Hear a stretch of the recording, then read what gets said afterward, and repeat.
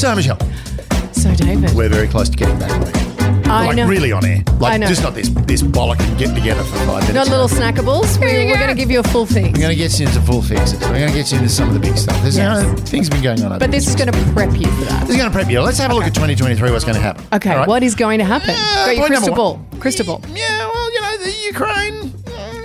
You think Ukraine might be a thing? Okay. Could be a little thing. Oh, wow. Could be a little thing, What about Russia? You reckon that's a thing as well? Yeah, it could be Maybe a little- China? Maybe China? Yeah, who knows, right? Okay. That's the big thing. Ukraine is just going to be sitting there like a festering sore as it is. No matter what has happened over the Christmas break, it is going to fester. And also, Jesus, it's going to be cold in Europe.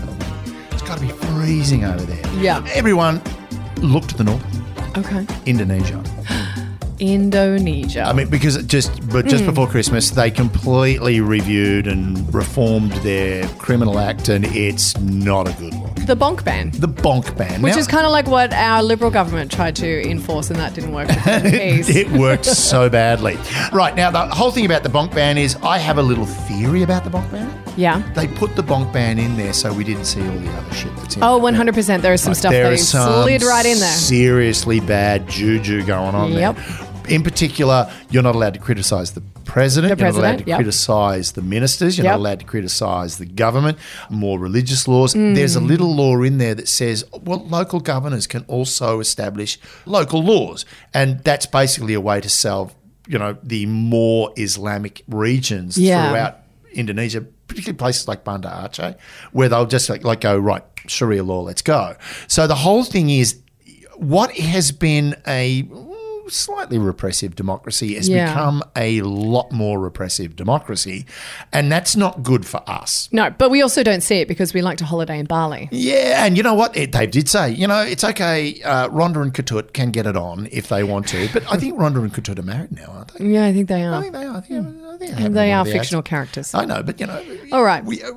We still feel for them. Do we? Yeah, John McClane. Okay. So the whole thing is, you're going to be okay. I will be okay because I don't really like Bali, so it's not really. it's not really my jam. No, it's not. But the whole thing is, only family members can inform on the people that are having sex outside of marriage. So that's a double-edged sword in that, one, a lot of families are going to go, well, it's nobody else's business but ours. But the other thing is, you might have a bitter family member who 100%. goes, I am going to screw your life, right? And I'm pretty sure that the burden of proof is going to be on you, not the government. I don't know how their legal system works over there, but I just have a feeling that the burden of proof is on you proving we know how their legal system works.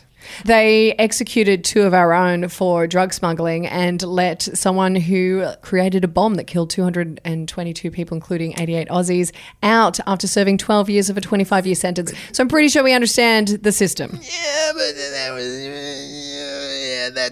that was a whole thing of their government basically going, this is our land, this is what we do, this is how it works, right? So I know, but it's kind of, they make it up as they go along and what they want to do. Yeah, a lot of that goes on. But there was another thing in there, and it's like, there is no marriage for same-sex couples, so for the LGBTQ community, it's a really, really bad piece of legislation. But it's also problematic for them worldwide anyway. Yeah, right. So Indonesia is going to be somewhere to look to see how the population, because the last time they tried to do this, it didn't end prettily.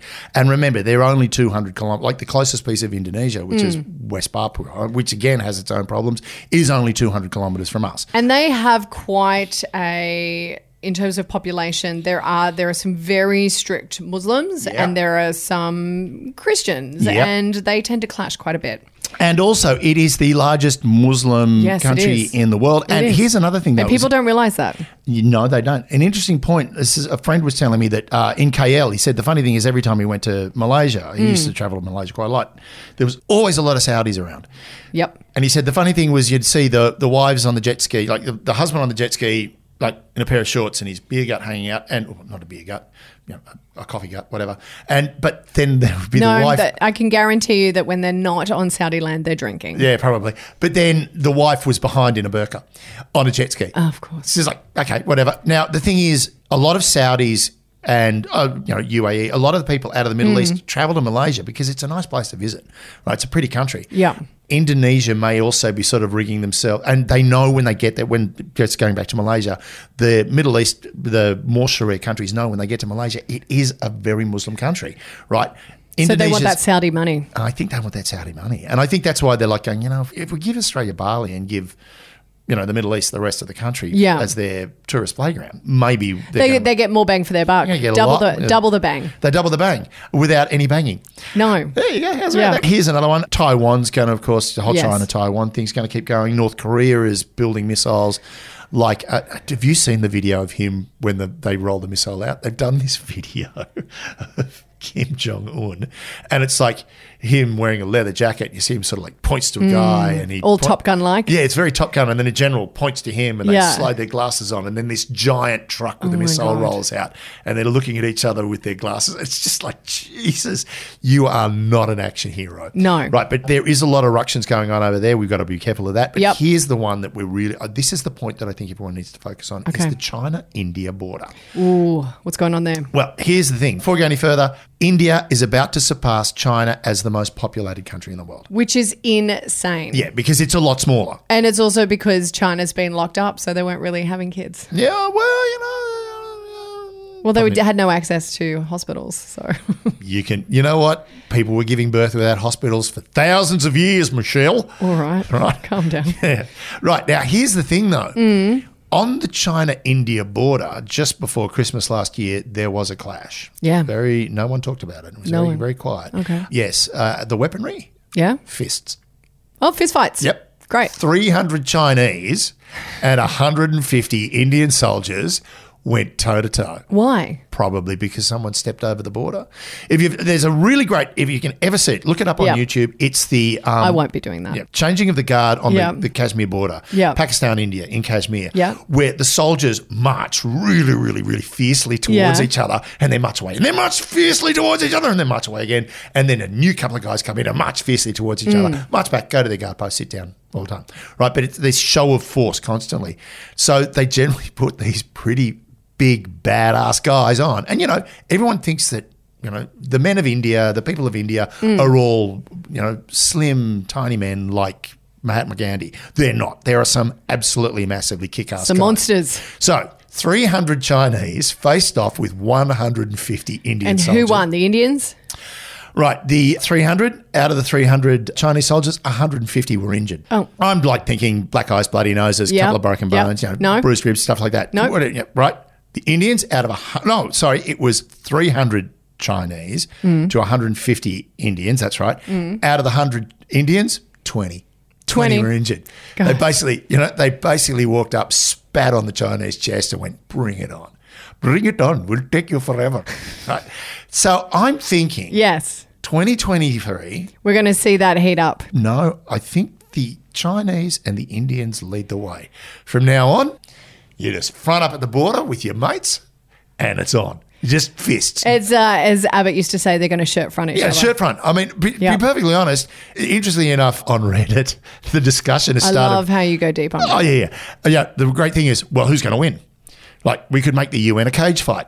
So basically, if you want to speak at the pedestal, you're going to beat everyone off to get to the podium. I'm here for this. I reckon Ukraine versus Russia as a fist fight would be pretty interesting. Yeah, I mean, Zelensky's in them with a chance, I have to say. He's in good fighting form, I would imagine. The problem is, like, Zelensky grew up in a steel town. He grew up in Newcastle or Wollongong. He's got some fighting in him. I reckon he's got a bit of toe. But, while Vladimir's in decline. Well, not only that, Putin studied judo. And the problem with judo is you got to grab the guy. And while you're grabbing him, he's punching you in the side of the head. Exactly. Right, doesn't help. I learnt judo when I was young and it doesn't help in a fight.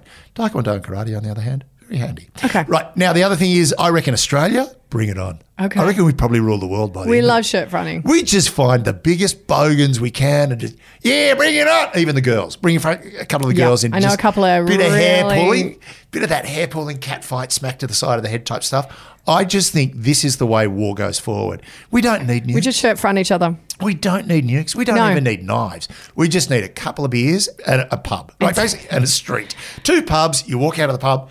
It's going to be hard to fight Saudi Arabia because they'll be sober. But again, they'll feel it when you hit them. Yeah, they will. So look, China's big, right? Yep. And Taiwan. Also, by the way, I reckon Albo's a bit of a scrapper. No, Albo just will get into. He'll do a DJ fight. That'd be awesome. He'd be beats over fists. Yeah, but you know what? I reckon growing up in Marrickville, he's had a few. You would have got. I would imagine. Back alley.